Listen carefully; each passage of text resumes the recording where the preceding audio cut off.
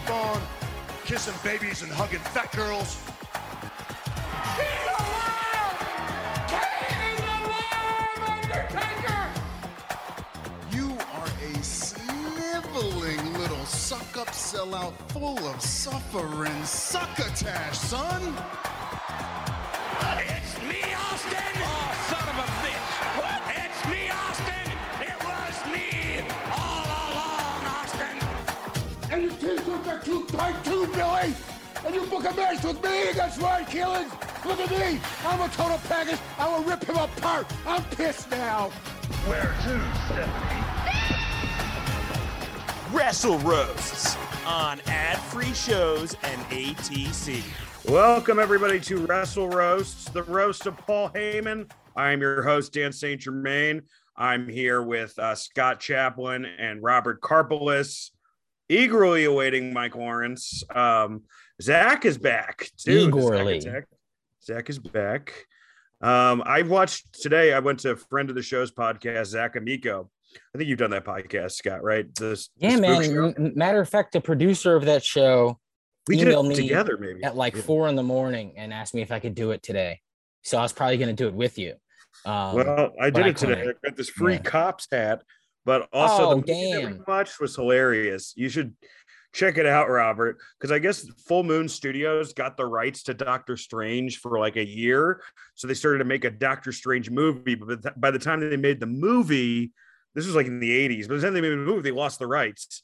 So it's clearly a Doctor Strange movie that they just changed to like Dr. Mordano. And it's like every single thing, instead of Infinity Stone, it's a Galaxy Stone. Like they steal like everything and just change one word. It's fucking awesome. Oh, that sounds fantastic. It really is, Robert. You'd love it. Just to give you our Patreon schedule, we have an awesome Patreon. If you're not a member of the $5 tier, you get 3 extra shows a month at least, and which you end up getting more than that. And with the $10 tier, you're getting at like probably like 8 shows a month, or I mean, it's how much more shows you're actually getting. You get 8 additional shows. Yeah, on top of what we do for the normal Patreon. $10. So it's crazy. So there is a world in which like you have 16 episodes of Wrestle Roasts a month. So all right, so that's what they'll say in your obituary. Yeah. Monday we are off for Patreon. June 20th, we're doing a watch along for a SmackDown Robert wrote. If you want to look it up on Peacock, I don't know what episode or season it is, but I have it up. It's season 7, episode 37, September 16th, 2005. The first ever SmackDown match of Randy Orton and The Undertaker. And there's a whole lot of fun stories about that episode. It's going to be great. Wow. Okay. June 27th, we have our Forbidden Door pay-per-view. July 4th, the Roast of Sunny. July 11th, we're going to be off. July 18th, Bash at the Beach. July 25th, we have our wrestling video game special. August 1st, the Roast of Marty Jannetty. In 2 weeks on the regular show, we're going to be doing Lonnie Poffo. In July, we got Jesse Ventura and The Godfather. August, we got Seth Rollins and Triple H. And something to sports, Robert reviewed Raw this week, and I reviewed NXT in your house. Next week, I am back to Retro SmackDown. It's the SmackDown right before Armageddon, right before Stephanie turns on Vince. Interesting one to talk about. And Robert will be in Raw. So a lot of stuff going on. But we've got to start out with the bright side of Paul Heyman. You've heard the dark side of the ring. Bright side, we get to talk about what we love about him. And with Paul Heyman, man, this could be an hour. This could be an hour-long bright side. He is arguably the greatest talker in wrestling history, an amazing commentator, one of the best, if not the best manager, Brock Lesnar, CM Punk, Roman Reigns, maybe the best booker ever in terms of doing a lot with a little as ECW, had an amazing grasp of talent and kayfabe accomplishment. He was Pro Wrestling Illustrated Manager of the Year, Inside the Ropes Manager of the Year, Wrestling Observer 9-time award winner for Best Non-Wrestler, 2-time award winner for Best on Interviews, Best Interview of the Decade, best non-wrestler of the decade, best color commentator, 5-time best booker. One of those times was when he was running SmackDown, which was kicking Raw's ass, which of course his personality kind of ixnayed that. But we still are in the bright side. He is in the Wrestling Observer Hall of Fame, and unless he fucking does something to really shit the bed in WWE, he will be in the WWE Hall of Fame.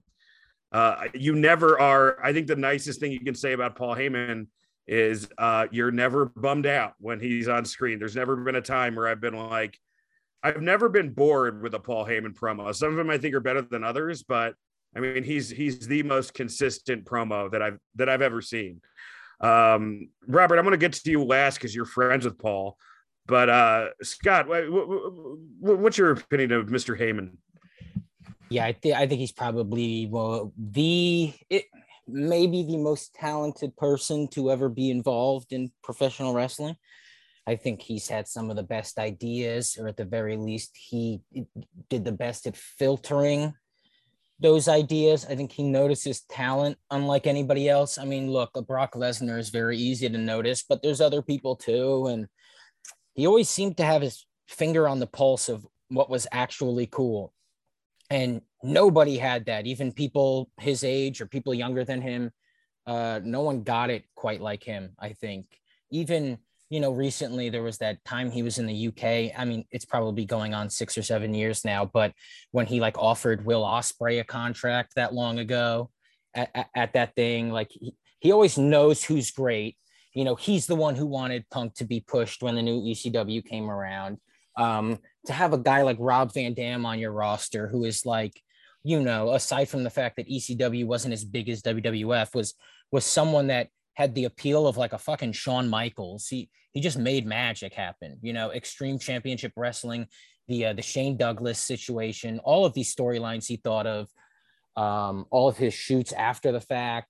There's not anything he did that I can't praise other than the money he owed to people, But other than that, in terms of being creative, it's who is better than Paul Heyman? He managed to get a fun moment out of Ryback. When he was briefly Ryback's manager, he was with Ryback and Curtis Axel, it was the worst time he's ever been a manager, obviously. But he softly kisses Ryback during a promo, and it's so fucking funny. It is so funny because he kisses him. It's in a way, it's not in a gay way. It's not even in a masculine friendly way. He kisses him like an old Italian grandmother. It is so funny. And that was the best thing. That moment is the best moment Ryback's ever had. And it will be the best he's ever had. So. And that's what's so cool about him is, growing up in the 90s and the early 2000s, he's this creative genius who, yes, okay, his company folds, but you could respect his creativity. And then he signs with the WWE, and there's issues. For so many years, there was issues creatively where he felt like he was being stifled. He disagreed on who was being pushed. He wanted certain guys pushed, and then he left, and that was a big deal. And now that he came back with Lesnar as this manager, and he is so good at it, and he's making all this money, we do forget that he was this person that forever we just wished that he was the one that did what AEW did. Remember when people were just begging him to somehow be involved in Impact, and then he got a lot of shit because he said if he did work for them, he'd fire everybody over 40. He wanted ECW to be like what NXT was when everybody loved it, kind of like a Ring of Honor where great wrestlers wrestled. I don't know. I could just go on and on about how great he is. But then, when he became a manager, again, in my opinion, the best manager, best on the mic, and therefore I think he's better than Bobby, right? He's got to be better because he's the best on the mic. And so, Bobby was fun, but Heyman, it really, and I don't think anybody in particular draws anymore, but he at least he feels like it. He's someone where you go, oh boy, he sold that pay-per-view, and you believe it when you say it about him, and you always say it about him. Yeah, I mean, pretty incredible. Robert, I still want to save you for the end because you're friends with Paul, but Mike, tell us about your bright side of Paul Heyman. Yeah, man. I think the best talker ever in wrestling. Maybe one of you guys said that, and if you did, I think me and Scott both said that, and we're just waiting for you and Robert to say the same thing. Yeah, man. I mean, did you say better than Heenan? Yeah, we did. Yeah, okay. We think he's better. I mean, like, look, I thought that there was an argument until Roman, but now because of what he's done now with Brock, Punk, and Roman, I don't think you can make an argument for anybody else. Yeah, and what he did with Curtis Axel and Ryback is not his fault because no but I was about to say there was one good moment. I don't know if you remember this when Paul Heyman kisses Ryback like an old Italian grandmother. It is phenomenal. So please look at that if you guys haven't seen it. And none of us bring up Cesaro because we just don't know what to do with that information. You know, we're like, fuck, he was talented. What did happen there? So we just don't. That was weird. I don't know what happened weird, there, man. That was the one. You know, I think we'll find out in AEW a couple years ago and put Humberto Carrillo on every week trying to make that guy a star, but bright sides. I just want to tag on to something Scott just said for a second with Cesaro. I mean, the one criticism you can give as Heyman as a manager is that the three people that he's managed, like, were already great. The ones that were great, although Roman, I think he really added to the package. But Brock would have been great. You know, Punk would have been great with or without Heyman. So that would be the only argument because Paul Heyman got saddled with a lot of fucking bullshit. But what was I still think about Heyman and Roman is that it's like, I can't boo this guy because he's got cancer. But it's like, oh, but that guy is worse than cancer. Boo! And he's just so good at his job. Like he is so ingrained into wrestling that, I mean, I don't believe anything that he says. Like, he's always working. Like, every podcast that he's on, you know, you never know if you're getting the real guy. But it's very tricky. It's not like MJF where you're like, oh, this is kayfabe. Like Heyman, you never know. No, and the thing is, I don't mind. Like, I respect it. It's like an old school thing. I mean, the guy, you know, like Cornette, was a fucking kid, taking photos and all of that. Just that, like, they have parallel lives. It's amazing that they both, you know, were like these hardcore wrestling fans who then, you know, made it at the to the top. I mean, and I'd say Cornette's close to him in terms of that talking. Like, he's just the Southern Heyman in many ways. But yeah, man, it's like, I'm not a big ECW guy. It just wasn't my thing. I just didn't watch it. So I can't talk that much in terms of positive about that. But yeah, I mean, I think he's one of the main reasons to watch WWE programming in the past 21 years. I think that WrestleMania 17 would not even be close to as good without him. You know, because that's the Heenan test too, right? You're like, well, Heenan was better on commentary. Like, Heyman was really fucking good on commentary. He was really good. I don't think he wasn't as good as he wasn't as good as Heyman, but he was really fucking good. And then the last thing I'll say before we get to Robert is he made talking smack must-watch television. And that's amazing. There was like that couple month-long period that he was on, you know, as the co-host with Caleb Braxton. And it was like a promo clinic. It was awesome. Guests. And, you know, it was like, you know, each week he was just memorializing a former ECW guy.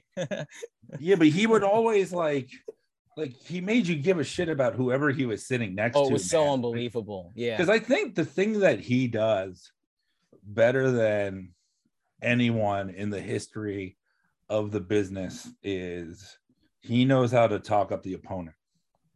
And it's such a lost art. I don't think enough people do it in promos now, but the way that he, you know, when Lesnar's facing anyone, I mean, we know it's just going to be a bunch of fucking suplexes and F5s, but he makes you believe it's going to be more than that. And that it's like going to be this exciting thing. And the way that he talks up somebody's accomplishments, I mean, you could see that that's that guy in the office. Like, that's the dude who really did believe in CM Punk and could just fucking sell anything, man.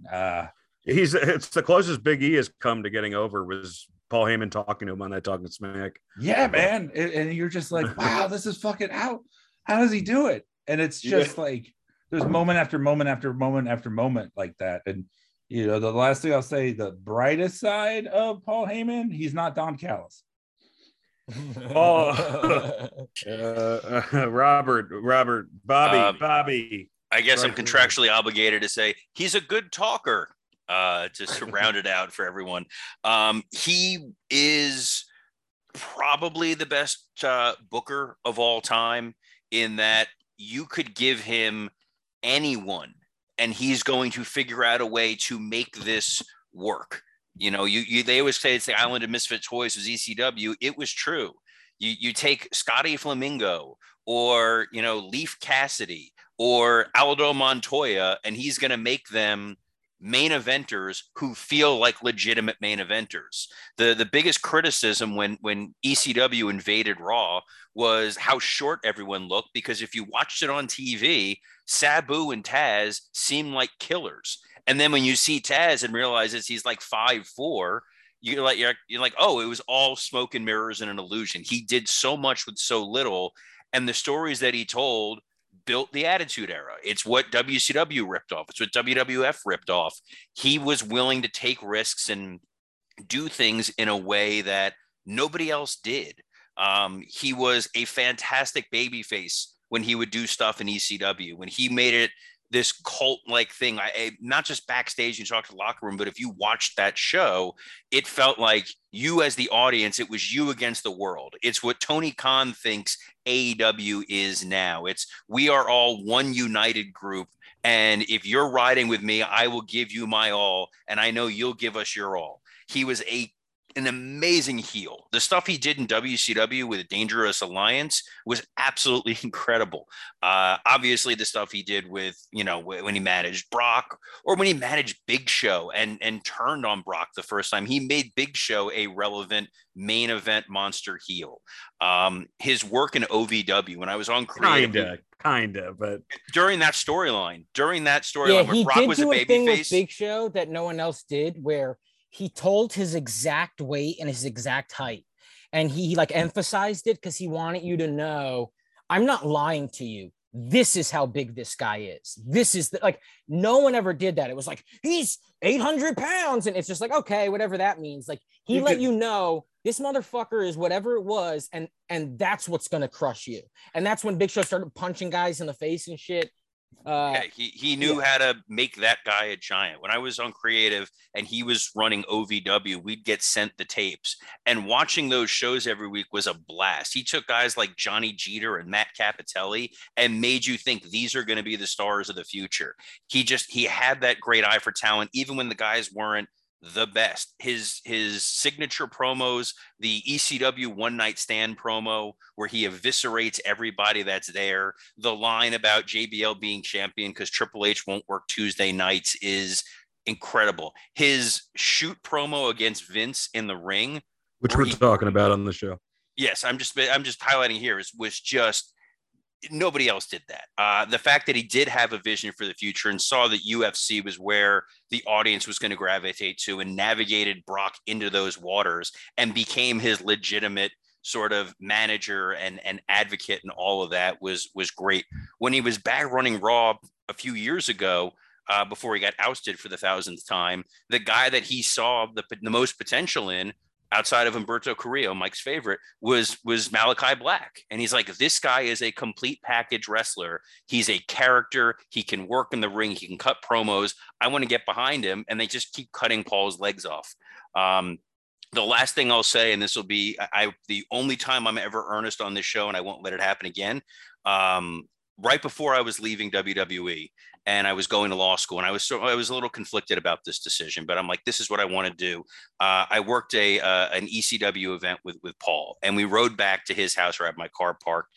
And I was telling him, like, yeah, I'm thinking of doing this. And he stood on his driveway and we talked for almost 2 hours. And he talked about how his father was an attorney and that it was the most important, noble profession that there is. And that what I'm doing is the right path. And he didn't have to do this. He didn't have to sit there and sell me on the shit. I owed him nothing.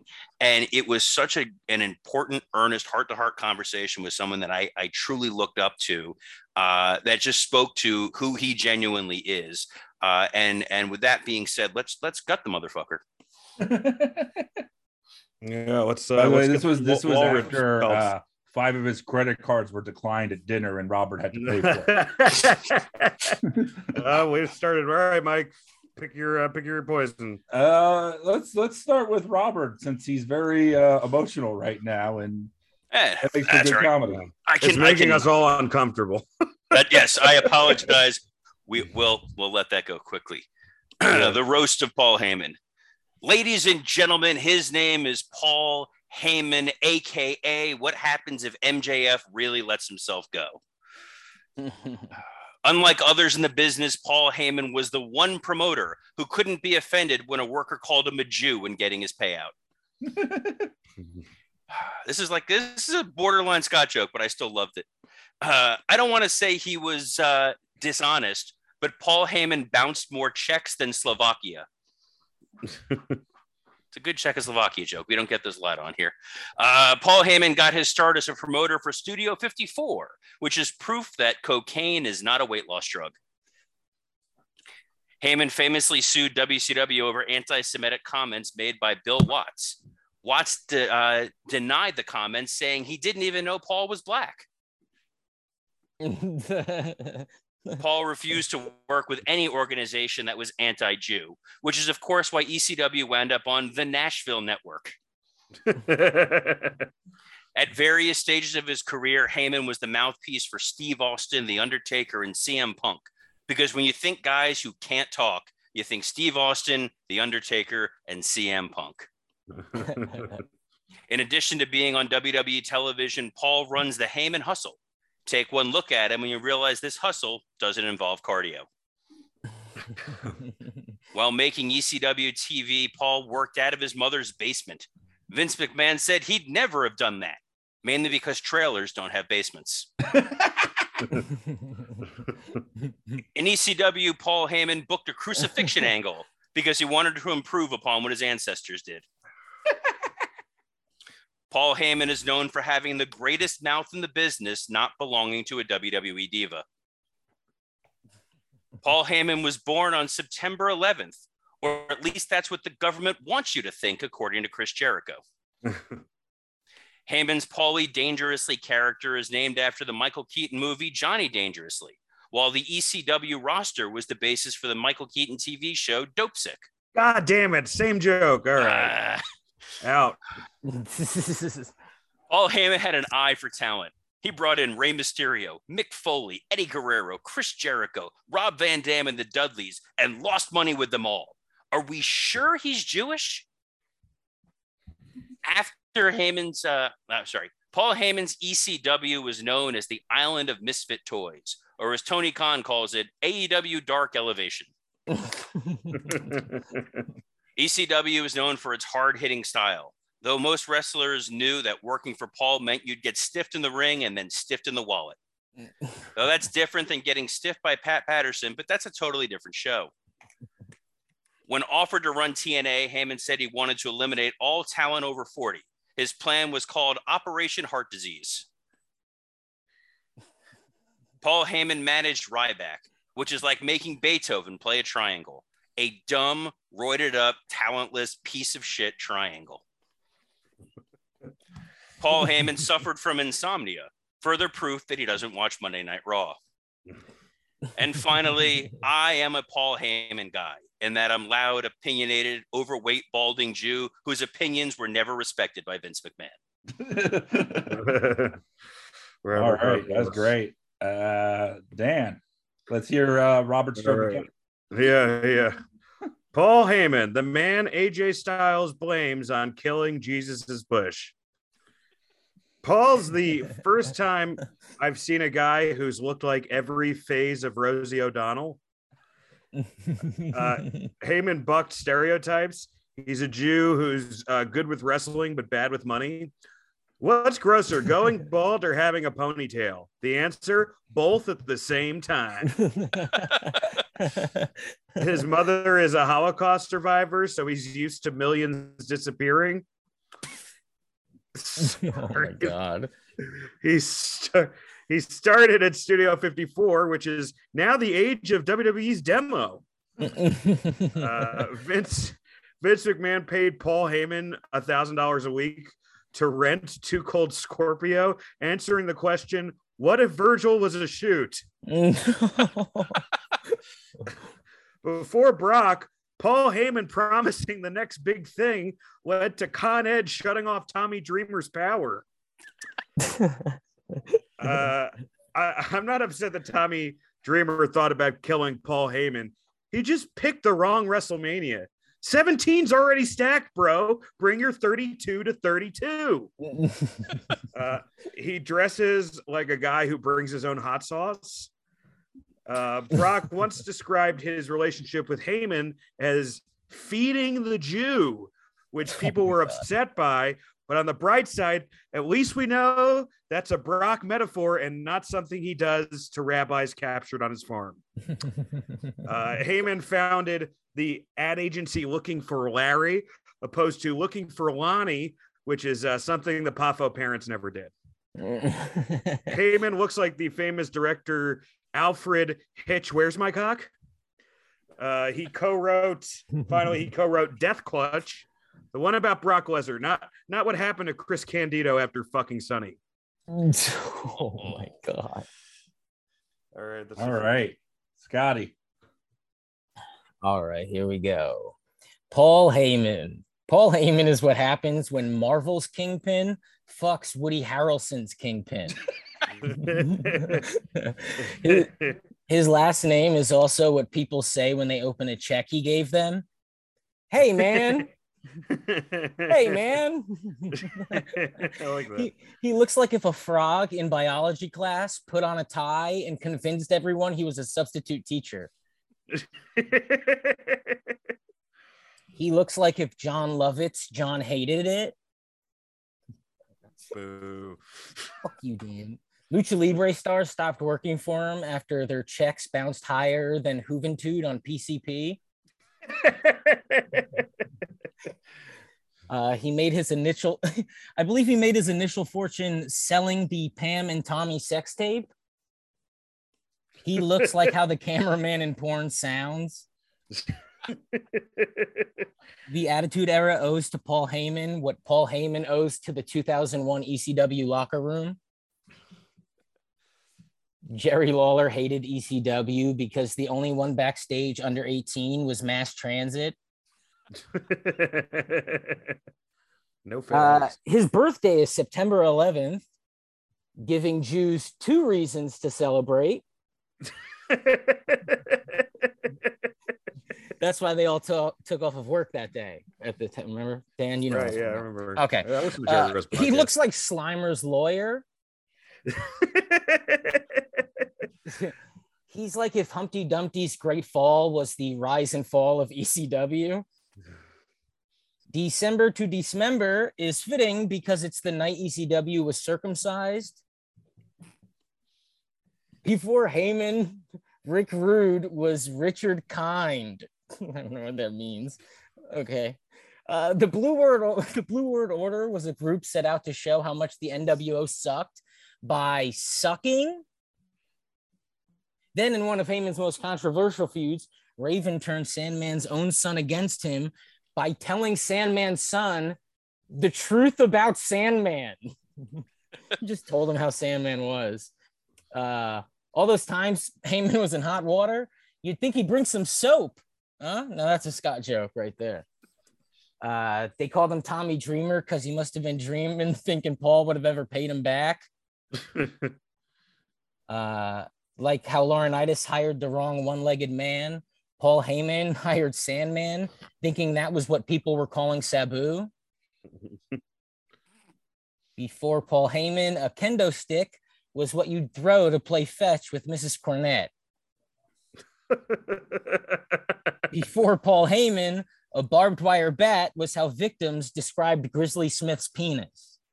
Oh, Jesus Christ. Before Paul Heyman, a flaming table was any table Patterson had a ring boy crawl under while he was eating. Oh, Jesus. Before Paul Heyman, a trash can was just where Snuka stuffed his dates. He took influence for ECW from grunge, which is why he eventually shot it in the head. He hired Sunny after her relationship with WWE hit a speed bump.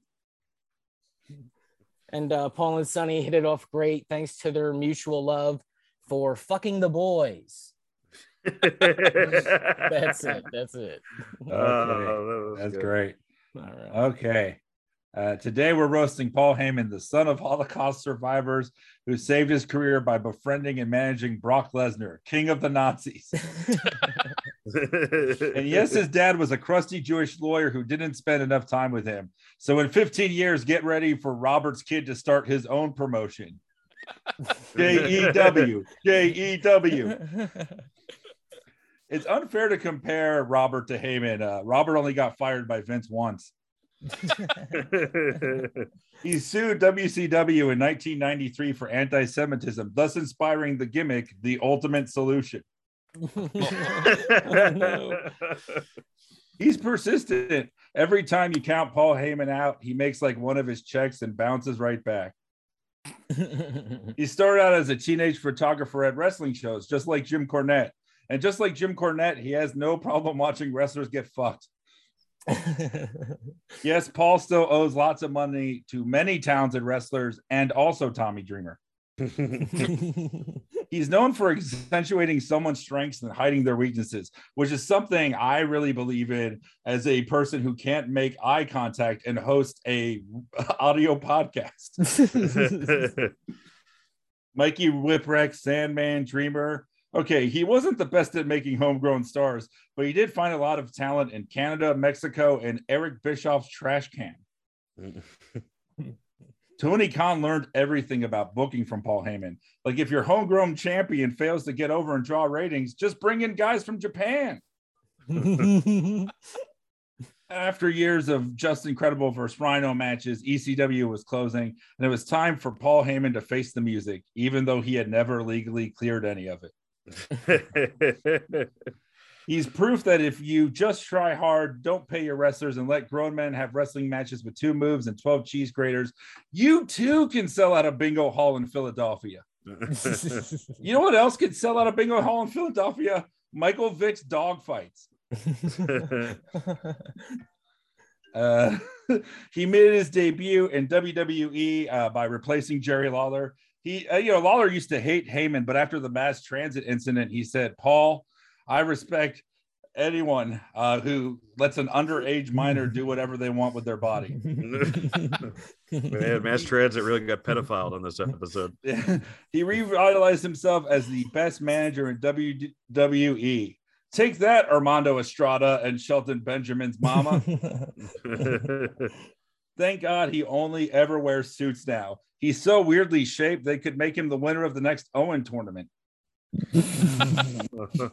Paul Heyman's such a good talker that he convinced me that the same Roman Reigns match every month will be exciting and new, or that Brock Lesnar can draw. Hell, he could even convince me that Dan's finally found the happiness that's eluded him all this time. My client, Dan St. Germain, enjoys life. It's so sad because I can hear my wife laughing. In conclusion, I love Paul Heyman. He's the best manager of all time. The worst manager, whoever's representing Scott Champlin. The funniest guy here. No one make him a star. Good job, guys. Hey, let's get to Ain't That Swell. We're doing Ain't That Swell, not showing hell. We picked for Ain't That Swell. I picked Michael Lawrence's favorite promo, which I think I'm right. This is your favorite promo, right, Mike? Yeah, man. All right. If you haven't seen it, this is during the the ill-fated invasion angle. It's right before the WWE versus WCW ECW Alliance show. Basically, Paul Heyman unloads these criticisms that he had. It's interesting watching this because it's a great shoot promo, but when you learn more about what was actually happening behind the scenes, you realize that he's in this promo playing to what the internet thinks and not necessarily what he believes, because he was too much money from Vince. Like ECW like stayed alive because of Vince in a lot of ways, you know. And yeah, Vince stole some shit, but Vince steals shit from everybody. And wrestling, you just steal shit. That's just kind of the business for better or for worse. Got drunk, saw Mad Max, and was like, "You're the Road Warriors." Yup. Yeah. I mean, like when Scott Hall, you know, like is like the Crow, you just be the Crow, and that's like one of the best ideas ever. You know, it's just I like cocaine. Make me Scarface. You know, the most interesting part of this promo for me, if you haven't seen Paul Heyman, he basically lists all his grievances of WWE, and tears down Vince. He cuts into Vince flaunting his affairs in front of his wife, what he did to his kids. He talks about Vince stealing all his ideas, Vince taking the blood of Hulk Hogan and creating Titan Towers. Just so many fucking awesome lines in this promo. But the funniest part of me is Vince's reaction, because Vince reacts to Heyman's shoot promo, like he's not phased at all. Like the way he reacted to Bray Wyatt when he entered the ring with him. It's the same thing as how he reacted to the Fiend. Yeah, it's all just Scott, like, I'll fuck you up, dude. yeah, jump in, Scott. What do you think of this promo? I love this promo, and you know, if this is Mike's favorite promo, I can't argue that, because other famous promos like, okay, what, MJF's last week or CM Punk's pipe bomb, the reason they're so great is because it is like complete scorched earth, because the idea is I don't want to be here, which isn't necessarily selling. Like, they're not selling anything, right? It's just I want to leave. Whereas this promo is selling a pay-per-view that's happening on Sunday. So he's saying all these fucking insanely terrible things to Vince and these completely honest things to Vince, while then also like weaving in total horseshit story. Like, because I remember watching this as a kid and being like, God damn, this is such a shoot. And when I watched it this time, at first I was disappointed because it so obviously wasn't a shoot. It's not at all like MJF Punk. And then I realized like, oh wow, this is actually fantastic. Yeah, like the way he does weave back to just, again, selling this pay-per-view that was really silly. This angle was extremely silly, and to be able to sell it in that way, it just worked out perfectly. It's badass. Yeah, it's awesome. Did you guys ever hear him tell the story about how it happened and stuff? Like, Michael Hayes was like, hey, if you want someone to shoot on you, like, Heyman will tear a hole in your ass or whatever. So he just let Heyman say whatever he wanted. And, you know, Heyman all day was like, Vince, are you sure you don't want me to tell you what I'm going to say? And he was like, nope, just let me know. And he's like, you're not going to say anything back? And he's like, nope. And he was like, okay. And that's just how it went. Vince had no idea what he was going to say. Did Vince care afterwards? No, I guess no. He said, oh, what did he say? Vince basically was just like, put some seats and, put some asses in seats, basically. Like, that's all I want you to do. I want you to sell this fucking show, Well, it helps that Vince doesn't hide anything about himself. It's not like, I don't know, like hypothetically, if a guy was running a wrestling company right now and didn't want you to know about him or his family's shady background in business or how he handles himself behind the scenes or something, hypothetically, theoretically, not that I'm naming anybody like Tony Khan, but the fact of the matter is, like, Vince is just overt. Like, yes, I stole the company from my father. I literally made all of my money by breaking wrestlers and then not caring about them and casting them to the side. I openly talked in Playboy magazine about cheating on my wife. I've humiliated and embarrassed my children because I think it's funny. Like, he doesn't care. So if you're going to use it on TV, use it. There's literally nothing you can say. It's the same thing he did with the Punk promo. He's like, keep talking until I decide to cut you off. And eventually he reached the point where Punk was going to talk about some of the anti-bullying stuff. And that was where they cut it off, because that's something that they just didn't want out there from a PR perspective. But you can say anything about Vince McMahon and he's not going to give a shit, because at the end of the day, he lives his life open and outward. And he's also a fucking billionaire. So if you're going to have someone do it, you have someone that's eloquent like Paul Heyman do it, as opposed to like a clodhopper like Ryback. So it works, and it was an incredibly effective promo that did weave it into, here's why me and our ragtag group of fucking losers want to destroy you. And it was also an important promo because the first time they mentioned Hulk Hogan on WWE TV in years. Like, he was just out of continuity. You never talked about him. And then you invoke his name here, and it piques people's interest. And like, oh shit, they mentioned Hogan. Like, he must be shooting on Vince here. And I think part of it is Heyman looks the way he does, and Vince will accept that. You know, it doesn't matter what you say to me because it's coming from you, and I am superior than you. Look at me. Well, guys, we're going to be moving into our Dynamite or Dud review. I didn't say anything about this promo. Oh, you didn't? Oh, it's Mike. It's Mike's favorite promo. Why is this your favorite promo? Why is this your favorite? Okay, promo? so I'd say this is my favorite in-ring promo. My favorite promo, I've said this before, is the Jake after Elizabeth at Tuesday in Texas in terms of a backstage. I do look at them differently, but this is just beautifully done and performed. I think you guys said it really well in terms of, yeah, man, like you could watch this at any time and it makes you excited for the invasion angle, which should be impossible because it wasn't good. But he believes in what he's doing so much. I love that it sticks to the landing of silly pro wrestling, you know, where he's like, and you made Taz. He was a killer and now he's an announcer. And the choke is so fucking goofy. Vince's line is the goofiest. You know, he's like, on Sunday, you're going to do what you're doing now. And that's choke. It's like so bad, but it's like wrestling is inherently fucking goofy and silly, but it works best when it is based in some kind of reality. I mean, yeah, unlike a lot of other shoot promos, nothing here. There's no like the boys in the back or that kind of shit. This is all like, you know, factual stuff. Like, and I mean, my favorite part is that the whole thing about Vince's dad that you swore on, you know, your father. Your father. Yeah, man. And you know, so, you know, and there's so much about it. Is funny to see like, Vince like not phased at all by that, though. Well, it's funny because there's so much about Heyman where you think Heyman cares about these territory guys and he doesn't. He's just doing it to set up. But worst of all, you stole my ideas. And it's so fucking awesome because whether or not the actual guy believes that in that moment, I believe that character does. Yes, we know that ECW was funded.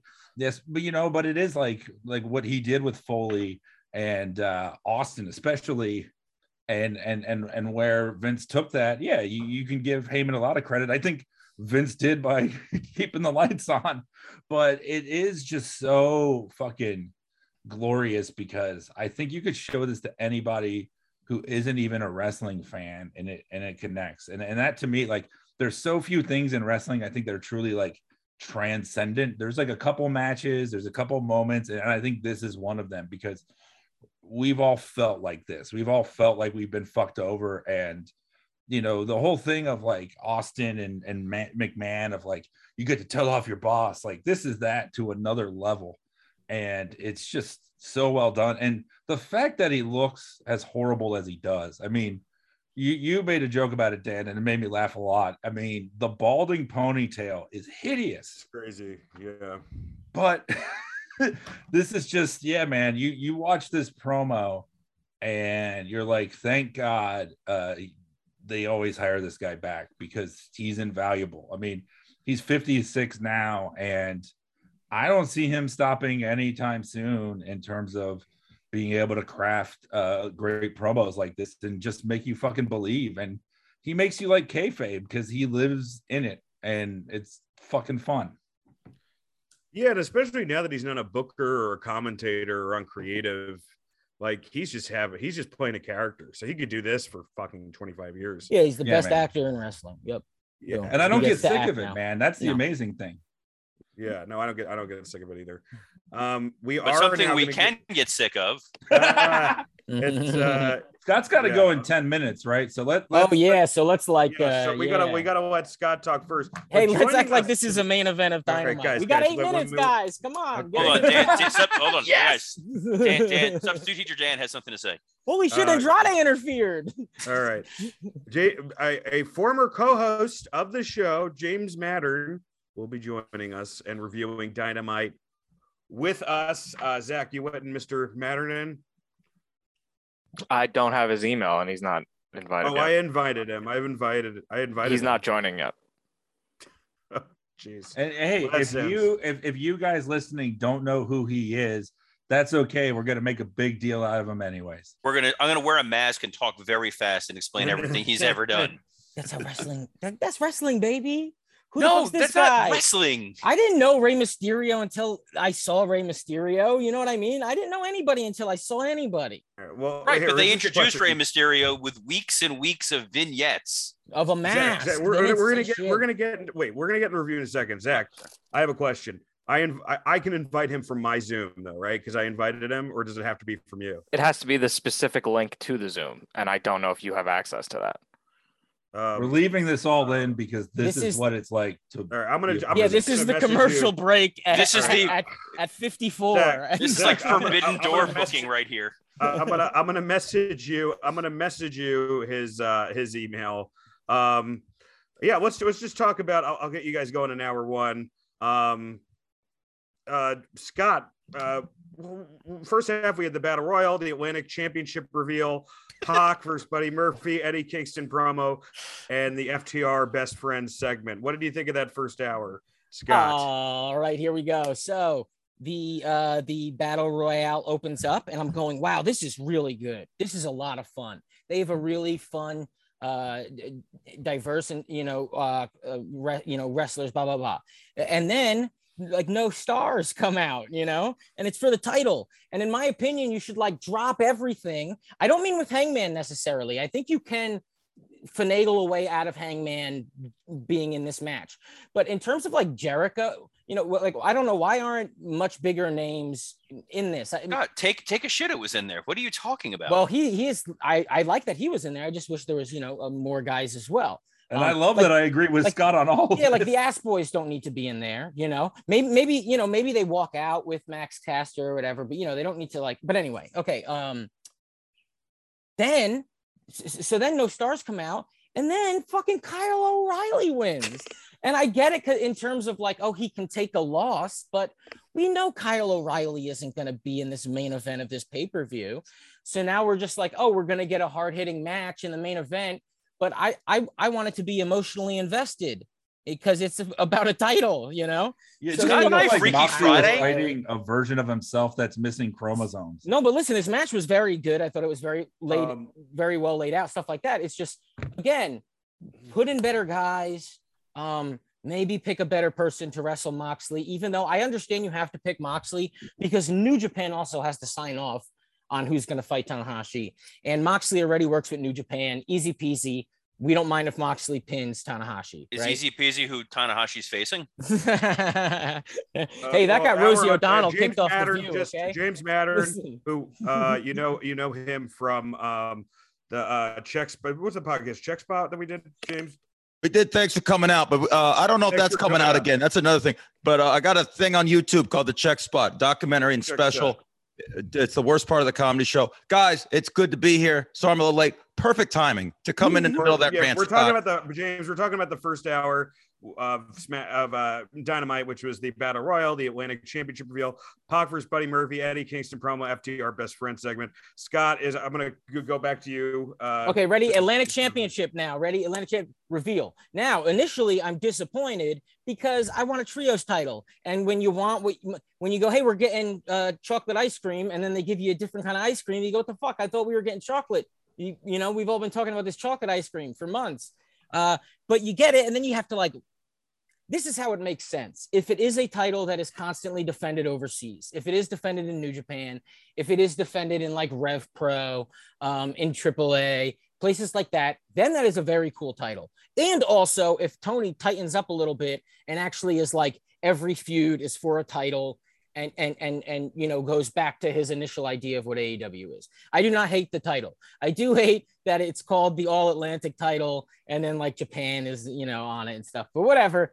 Hey, the match is going to be amazing. The fact that it's a 4-way, and also look, you go, you have to remember CM Punk got hurt. So some of this is just sticky. You go wait, you're introducing a new title while also crowning an interim title. And it's well, that wasn't supposed to happen. So here we are.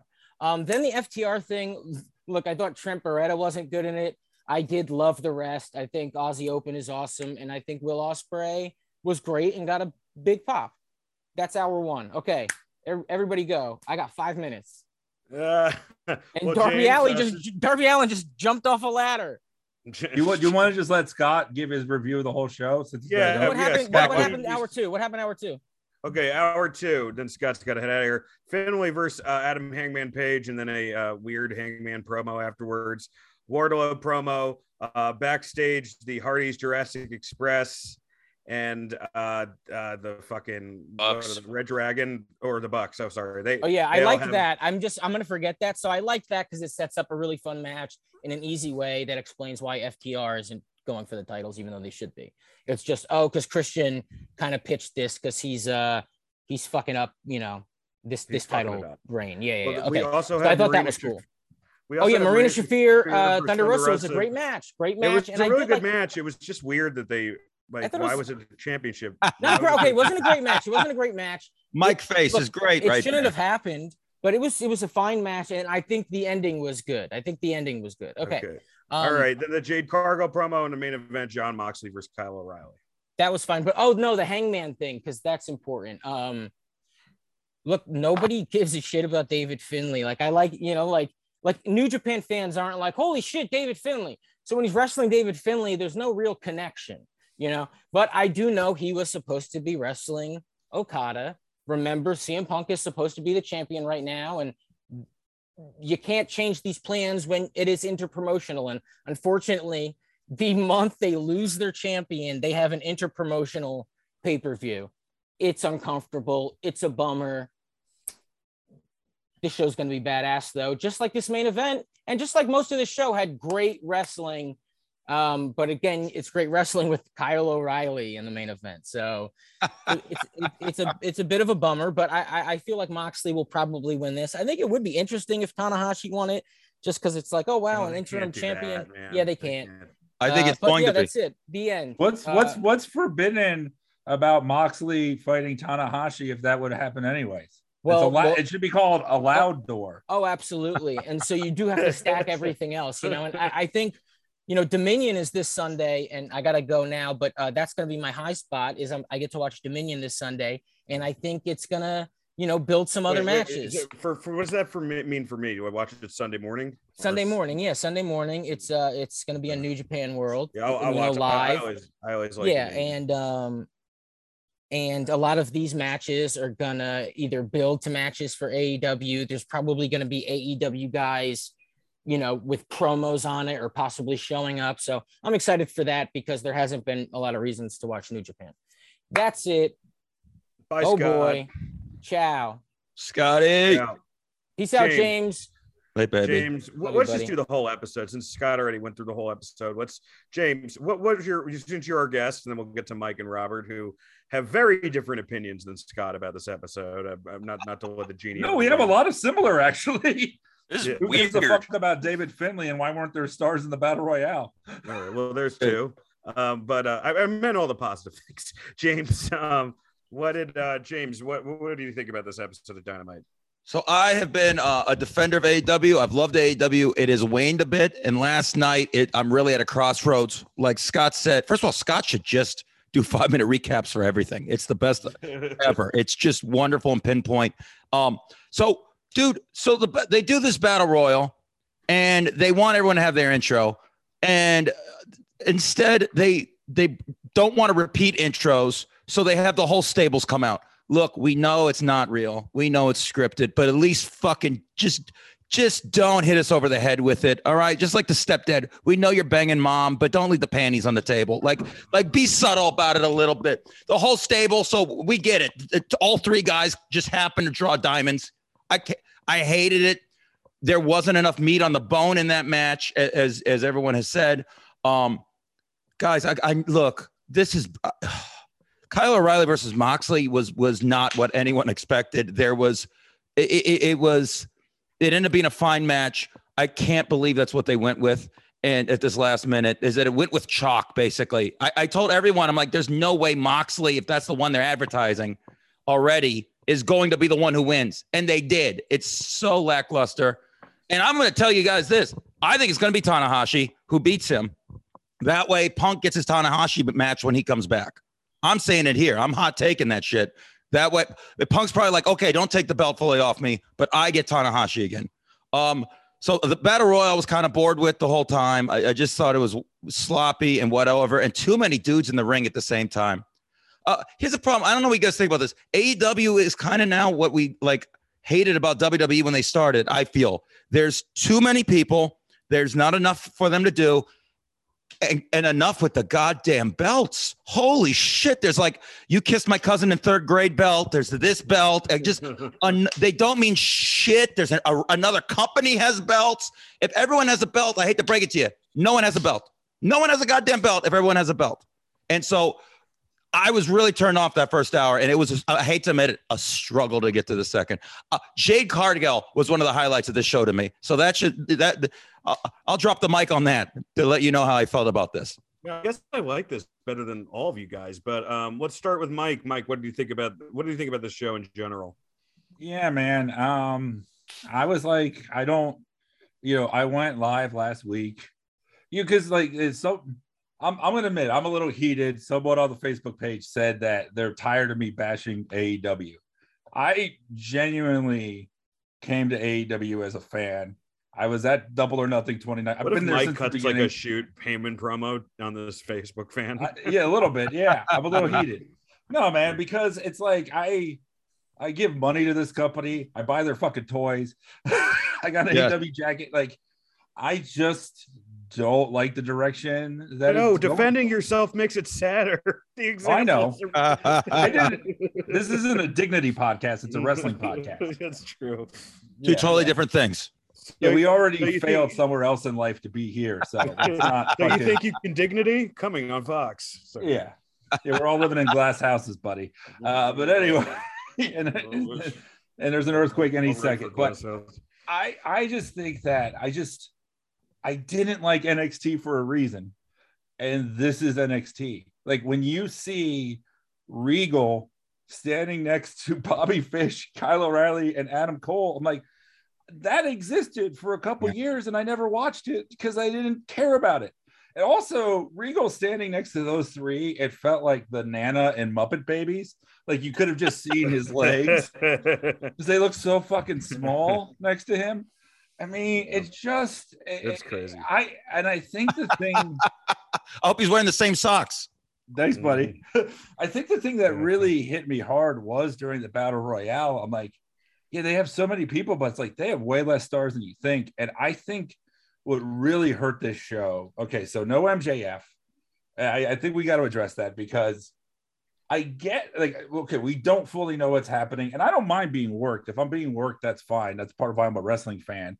But if he wasn't there because they're just doing the angle, I think they really needed him. You had no Jericho, you had no Daniel Bryan, you had no Miro. Miro came back last week with this great promo. We didn't even get one of his like 1 minute beauties. Like he does the best 1 minute promos. We didn't get one of those, and no Punk. Like so.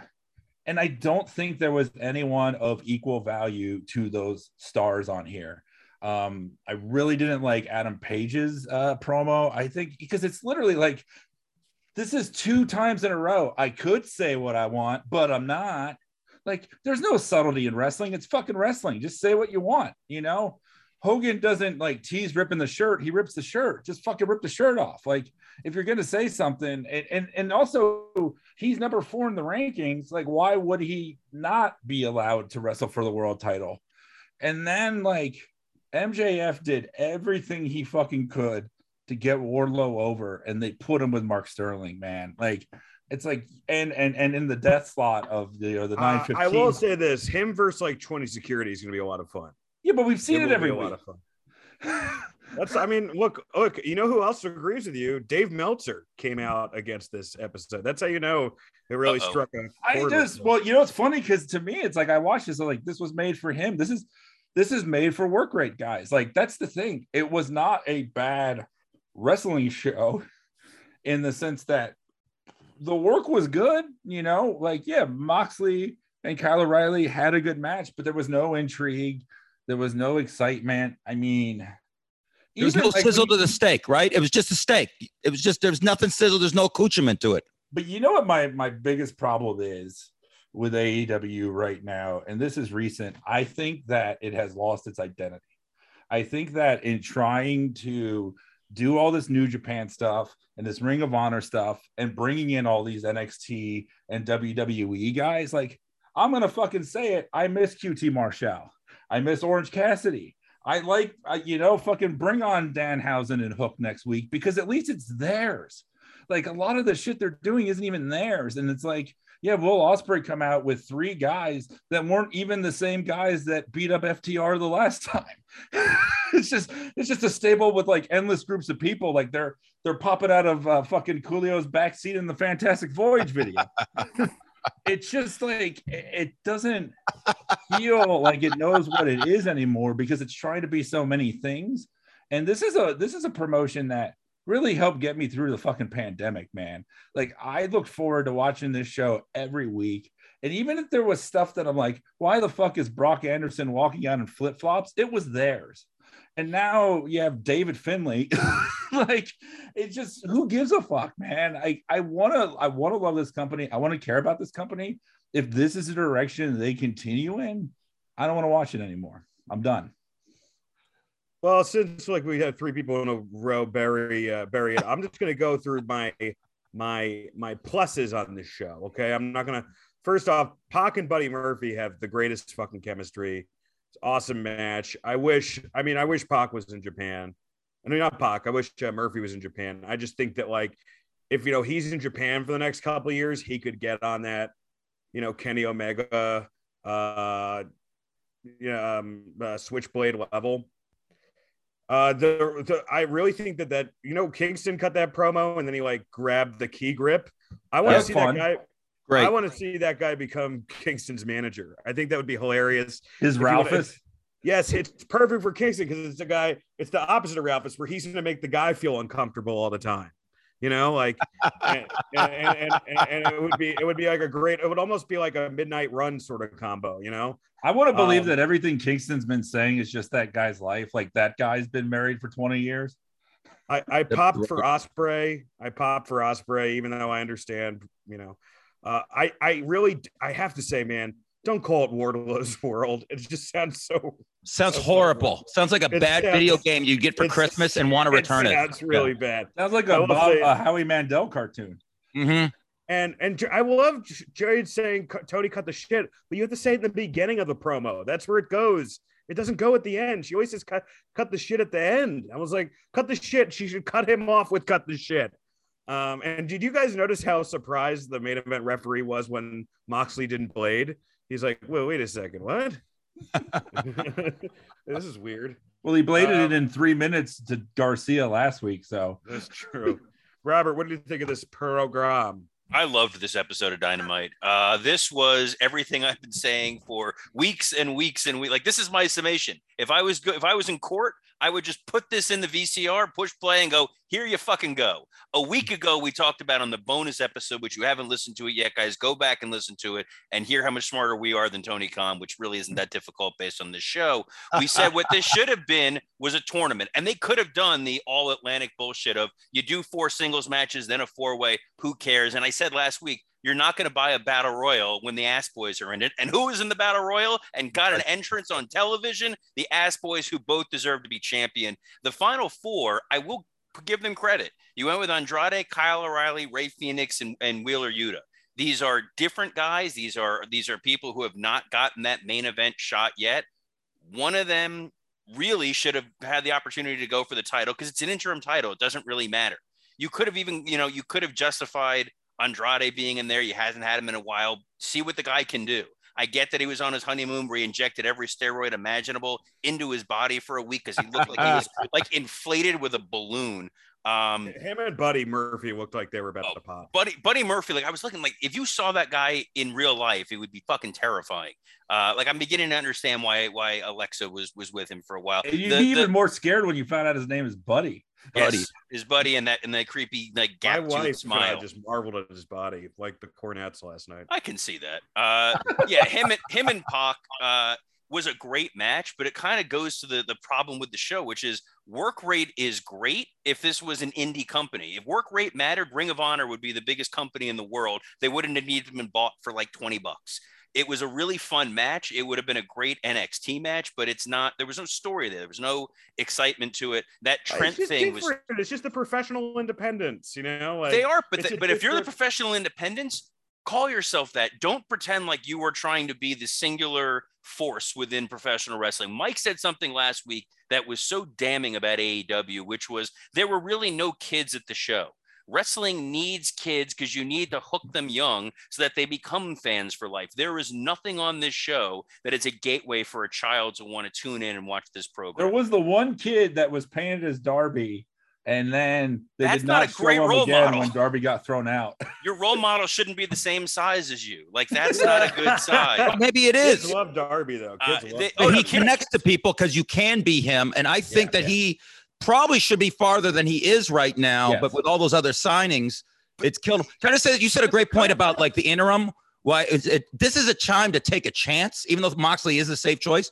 Yeah. I was thinking, why not like a Malachi? If you're just going to do it interim, why don't you just put his foot in the water for a couple months and see if that works? I find him exciting when he comes out. I think people pay attention. I think they should have taken a real broad stroke with it. They absolutely should have taken a swing, take a shot, do something. The pay-per-view is already sold out. Mm-hmm. And all the marks who love New Japan Pro Wrestling are going to order this show. A mainstream fan, I know Scott's somewhere screaming, there are no mainstream fans. There's mainstream fans. He's also not going to order the show. Yes, he's going to be all right. He's going to stream it for free, but that's beside the point. The fact of the matter is that Tony is playing to a niche because he wants to be cool to the people in the back that he desperately wants to be his friends when he needs to worry about the broader audience. You know, that you bring out Will Ospreay. I know who Will Ospreay is tangentially, and it was like he seemed like a big star at the moment because the crowd popped for him. I didn't know who the Aussie guys were, and during the beatdown, you had Excalibur desperately trying to explain how important and special they are. Then David Finlay came out, and it's like, I know he's Fitz kid. That's it. But now, because of Excalibur, I know that in 2018, Hangman Adam Page and Dave Finlay wrestled in a match, and who the fuck cares Japan? And they won, and they won. Like, it doesn't matter.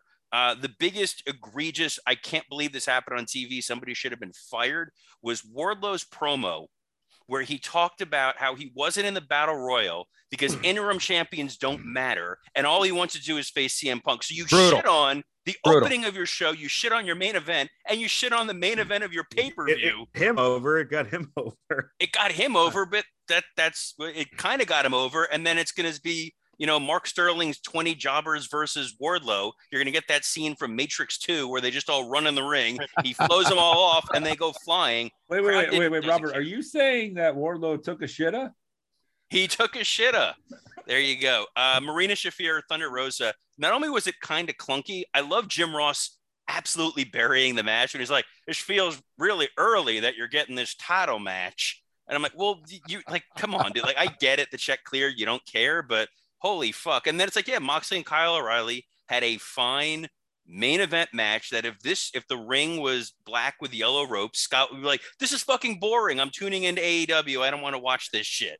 But because it happened here on TBS, oh man, was this amazing. It's Kyle O'Reilly is like, they pulled a name out of a hat and like, here's the guy we're going to go with this month.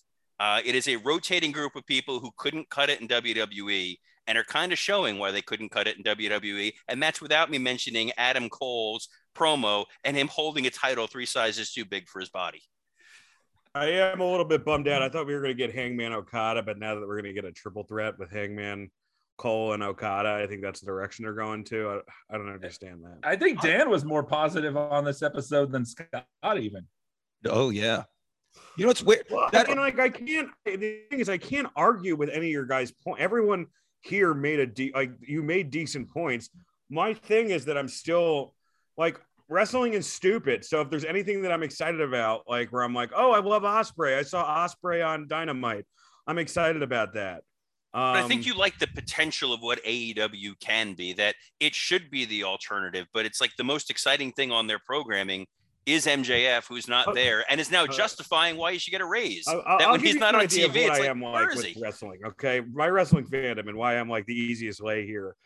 Like somebody, I was like, there's this comic, Mark DeMeo, and he was backstage at Greenwich Comedy Club, and there was these guys that were like dissecting The Dark Knight Rises and being like, oh, this thing's wrong with it. This thing's wrong with it. And I was one of those people too. I didn't really like that movie. And then Mark DeMeo just turns to them and goes, hey, does he drive a cool car? And they're like, yeah. He goes, does he get a hot chick? Yeah. He goes, that's all I need from a Batman movie. And sometimes I'm like that with wrestling, man. Like, and I want to say there's nothing wrong with that. Like, love what you love.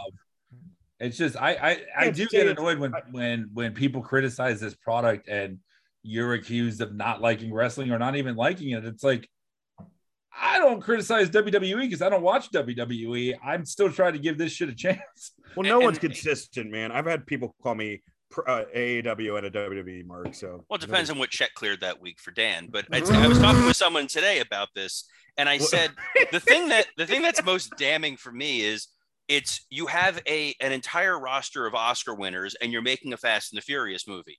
It's going to appeal to some degree to people, but you could be doing something so much better. And on an episode where we're roasting Paul Heyman and you're talking about the booking genius of what that guy did, if you gave him a roster that had CM Punk and Bryan Danielson and John Moxley and some of these young guys, it would be a game changer and ushering in another attitude ever. Instead, Tony Khan has it in his mind that he's like, I can't work with writers. I can't work with collaborators. It has to be me. And he has a limited bag of tricks. And we're seeing that with a lot of repetitive booking, and there's no storyline. And it's like when Punk went down. Robert's available, Tony. You should hire Robert. Nah, I'm good. I'm good.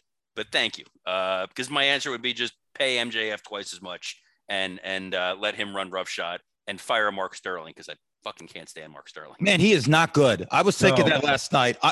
And he feels like someone I would hang with. I feel like he probably was a comic. I feel like he's a cool hang. And it's nice that a dude like us is there working. And first of all, who the fuck does he manages 37 people he represents? Like it's all over the board. I don't know who he represents anymore, because he just shows up when they want. Tony Nese. Tony Nese and not Jade anymore. And then he's with someone else.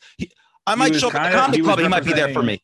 He was representing MJF a little bit. Like, dude, the guy has a different color hair and beard color and hosts an action figure podcast. Like, I should love this guy. This is me.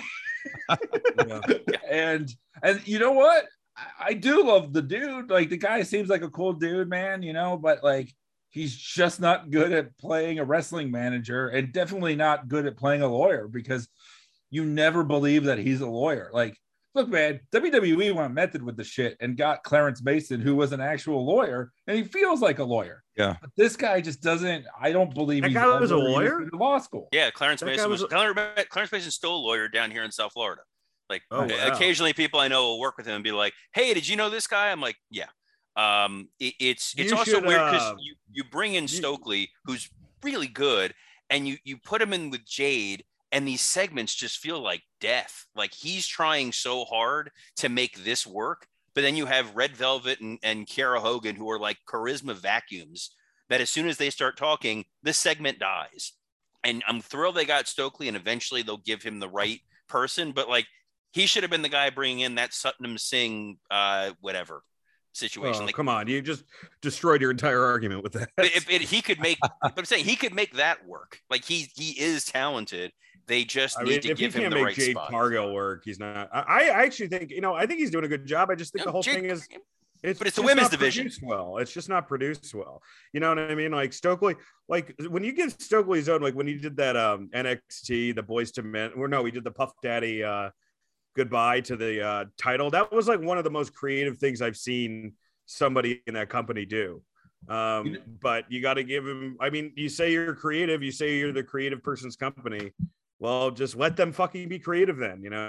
There was a moment on this show that I am amazed Robert did not mention as a guy who he does the production nitpicks and stuff, which is during the Battle Royal when Hager was beating Kingston and they were talking about, they never showed it.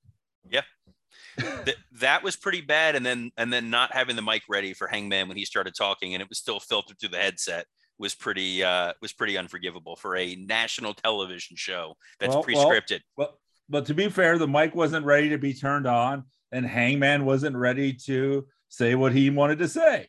Everyone's just waiting. You got, I can I mean, ask you this? they are killing Hangman. I got to say, like, they're not doing great. They're not doing great by that guy at all. What's worse than just killing him, it's the fact that his title run was so disastrous, and yet Tony Khan keeps saying it was the I wouldn't best say ever. disaster. It was a disaster. It was a Jinder It was Mahal. disastrous. Come on. He didn't. It was snake bitten. Just that Jinder Mahal. I'm talking about an AEW. Let's not fucking compare it to the Jack Swagger title run or something. I mean, like he that. was a world champion that wasn't on the show every week. I think that's a bad sign. But the challenge here is his title run was not good, but then you have Tony Khan out there saying it was the greatest title run that they've ever had, and it damages Tony's credibility. Like, he has to modulate what he's saying when he's out there, and it's you can see it with your own eyes and what it is. And then when you stop believing Tony Khan and then pile on the MJF promo, it's gonna blow up in Tony's face. And again, to go back to the Heyman thing, Heyman positioned it as us versus the world, and right now Tony Khan's credibility kind of keeps taking hits with his core audience.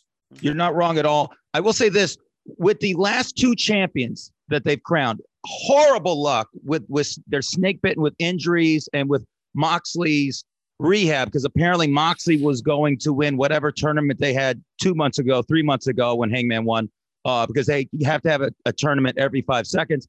And he was going to take. It seemed like a heel Moxley was going to take on Page's first guy. And then, of course, Punk getting hurt. So they've been snake bitten creatively with that. I would have liked to seen what they could have done with those guys healthy. Page's was very boring. He is spectacular. I think a bunch of us met him when we were at All In years ago. He was a very charismatic, cool dude behind the scenes. Awesome. But there was no one to really feed him, and nothing felt real with him. And it's weird, man. I was telling people that Punk should win, and they were looking at me crazy. And some of my friends I'm texting like, "Oh man, this sucks. Page should get better." And I'm like, man, he's like 25.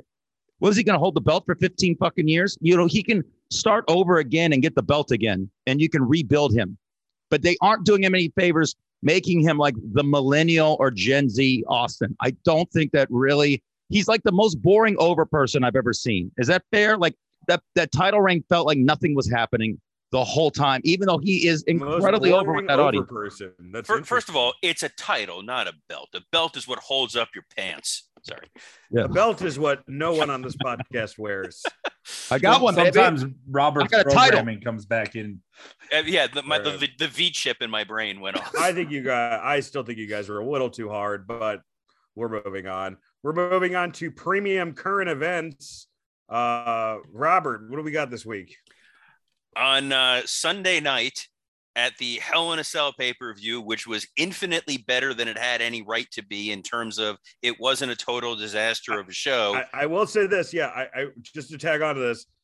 This is the first week in a long time where I think WWE had a better week creatively than AEW for sure. They did. And in the main event of that show, Cody Marie Rhodes went out there with a torn pectoral muscle and was 1/3 purple, which is a full-on Dusty, and put on a classic against Seth freaking Rollins in the main event.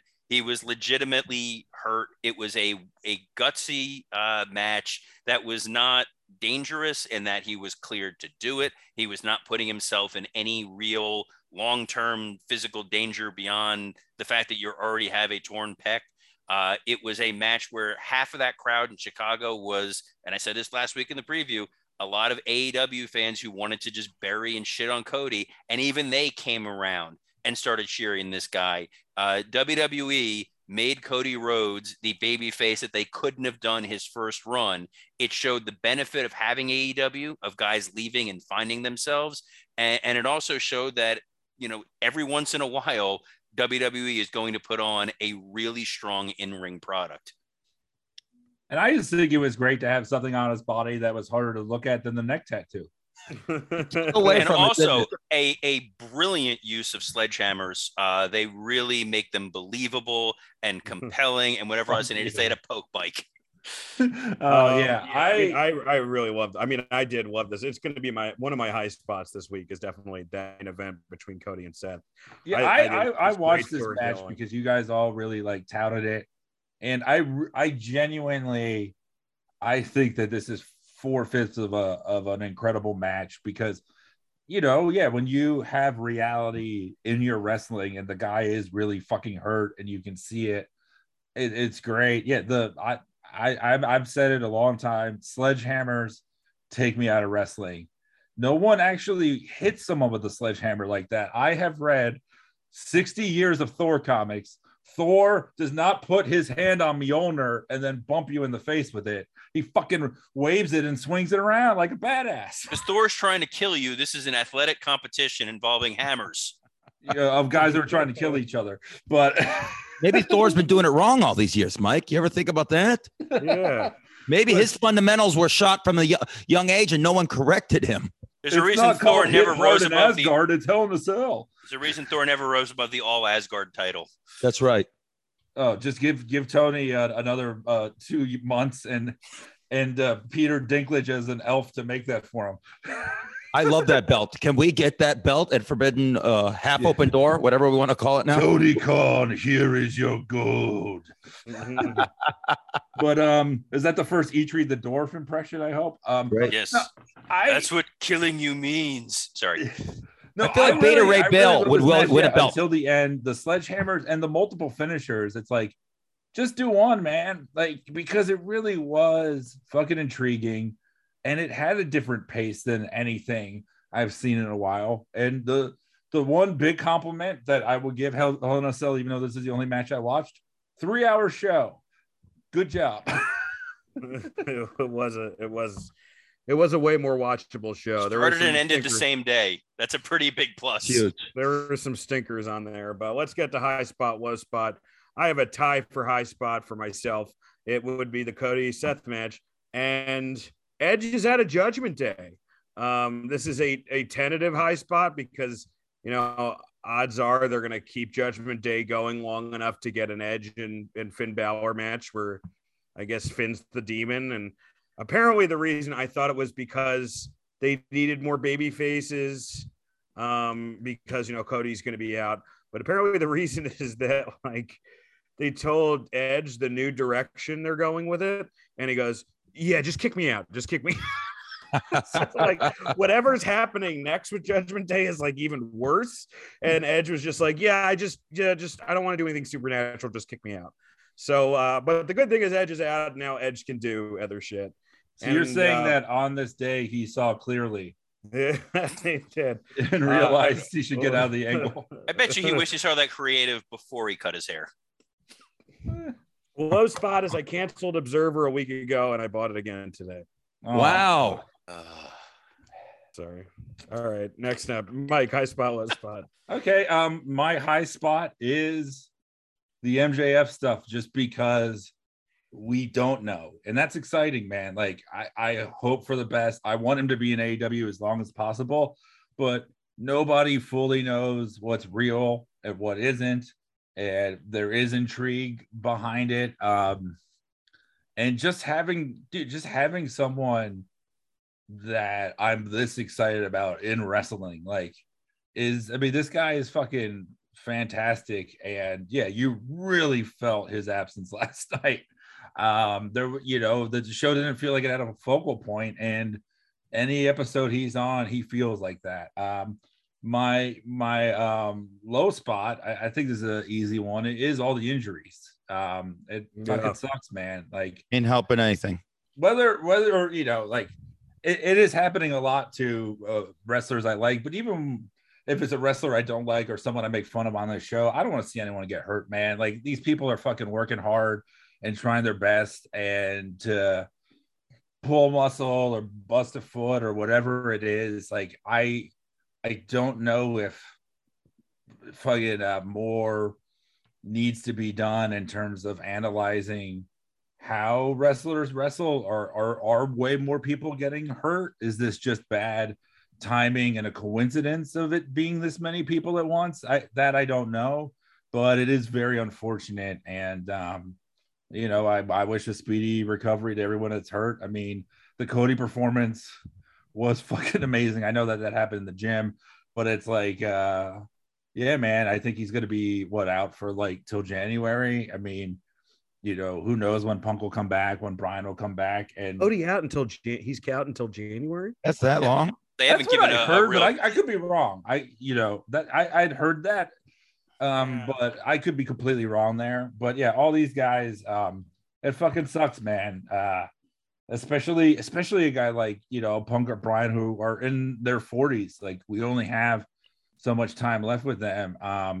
And speaking of you know, injuries, I can't wait for that Hardy's ladder match next week.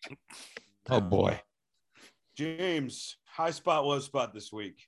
I mean, I don't want to be basic, but the high spot is the American Nightmare. Just half his body looks like it's going to fall off, which was amazing. I love the realness is the best, as we always say. Him crying, I love a wrestler who cries. I love it. It's a great way to get over. You could say whatever about the chops and the robes. Flair crying 90% of the time at the tail end of his career, the last 15 years, wonderful. I'm into it every time. Cody crying at the end, it's great. I want him to just keep crying. I get so compelled. I start crying like I'm watching Good Will Hunting on the plane, like I did a month ago next to a guy in Staten Island who called me a word we can't say here. But I enjoy it. That was the highlight to me. Low light is I get back from the gym and I'm coming up here to clean up and get ready to do this. And I have a bag from Pro Wrestling Tees, and I'm excited to debut my Andre the Giant in Beats headphones, Beats by Andre shirt. And I was like, this is the perfect time to do it on a wrestling podcast. And they sent me the wrong shirt, and it's a goddamn Danhausen shirt. No offense to him, but I'm a 44-year-old man, and I'm not wearing that on this podcast or to the fucking Comedy Cellar tonight. So give me another one, goddammit. It ain't How do they happening. mix up Andre with Danhausen? What are we doing here? Not even by Andre. That's a great shirt. Very nice. I was gonna rock it very tonight. Evil. Yeah. That's great. Want a peanut? Yeah, let's remake A Princess Bride with him in the Andre role. Let's have some fun with it then. Let's go the whole nine, I goddammit. think Danhausen's Sicilian. He is.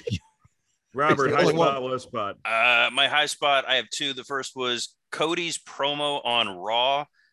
It was delivered like a shoot of an emotional what it meant to step in the ring, and I want my daughter to see this. Then Seth coming out and saying, you know, Dusty was proud of you, and you're like, wow, this is a good close of this. And then Seth turning it into an angle was great. My other high spot is Ryback, friend of the show, favorite the mascot of the show, tweeting about how WWE supposedly reached out to him to replace Cody going forward as the top babyface on Raw. He is the gift that keeps on giving. My low spot of the week. Every violent death is a tragedy. That said, the mainstream media would have you believe that America is the land of gun violence and mass shooting, when in fact, our per capita rates of gun deaths are actually much lower than many other countries. This, according to Isaac Yankem, DDS, elected official, who finally has revealed himself to be the biggest fucking heel. And I'm kind of sad that when Undertaker burned their house down, that he survived. We clearly roasted Kane way too early to realize how much of a fucking lunatic Glenn Jacobs is. And he is a fine civil servant. And fuck you, Glenn. He was pro-Russia and anti-Ukraine. It's utterly insane. Well, that's a neoconservative. Well, you know, there's reason. That's like the libertarian wing of the party, which you know, there's debate about whether we should be. I mean, we all knew he was a bad guy when we saw what he did to Zack Ryder and Eva Mendes. The Ukraine thing, I think, is a little bit. It's just people don't want billions spent in a foreign country when we have our fucking systems are falling apart here. But that's usually not the libertarians' argument. That's just more of a liberal argument. Anyway, 40 minutes about Dynamite, 30 seconds about Ukraine. That's what you get on this show. Fair balance. We know what we are. Fair balance. Scott wanted me to remind our audience that he loved the Cody Hell in a Cell match. Loved it. So I think he wanted to just prove that he's not, like, you know, fully in the bag for AEW. Let's get to plugs. Mr. Mattern. Guys, thank you for having me. It's just spectacular. Absolutely. This is good to spit this out. other than the same two people I talk to every week about this, and I question my own sanity at this age. The James Mattern on Instagram and YouTube. And yeah, man, I just put out the check spot. I'm very proud of it. It is on my YouTube page, James Mattern, the check spot. It is the worst part. It is a love letter to the worst part of the comedy show when the bills get dropped and no one pays attention. The whole special is me doing that in black and white. It looks like fucking Jim Jarmusch directed it. It's directed by the great Patrick Holbert, where you have interviews. It's raw. It is uncomfortable at times. I get in and out of holes, and I'm very proud of it. So I hope you all watch it, man, because it felt really punk rock and indie wrestling. This feels like something Scott would have loved 7 years ago or not. I don't even know at this point. Just to our fans who are into comedy, the check spot is basically $9.25 on an episode of Dynamite.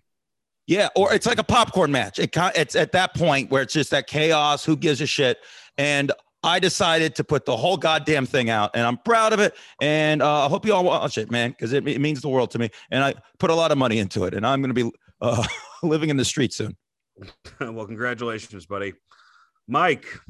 Yeah, man. Support James. He's a really fucking great, funny comic.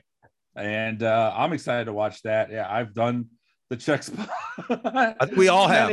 Many a time, and then Mark Sterling comes out and says we're gonna have a match with 20 guys next week. But no, you can see me on Mike Lawrence Comedy on Instagram, and I'm often in the Facebook page.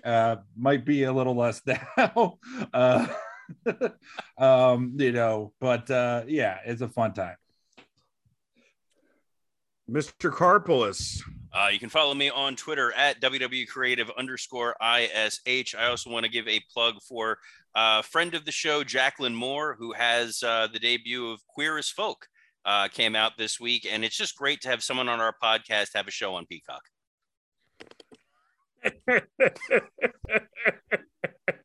Oh, at some point I'm going to get Robert back. Dan St. Germain on Instagram. Please check out. I'm putting new videos up like almost every day, doing stand-up around. I'm doing the Flair roast with Mike, and great. Yeah, we'll see what's happening in the future, folks. Zach, wash your hands. Woo!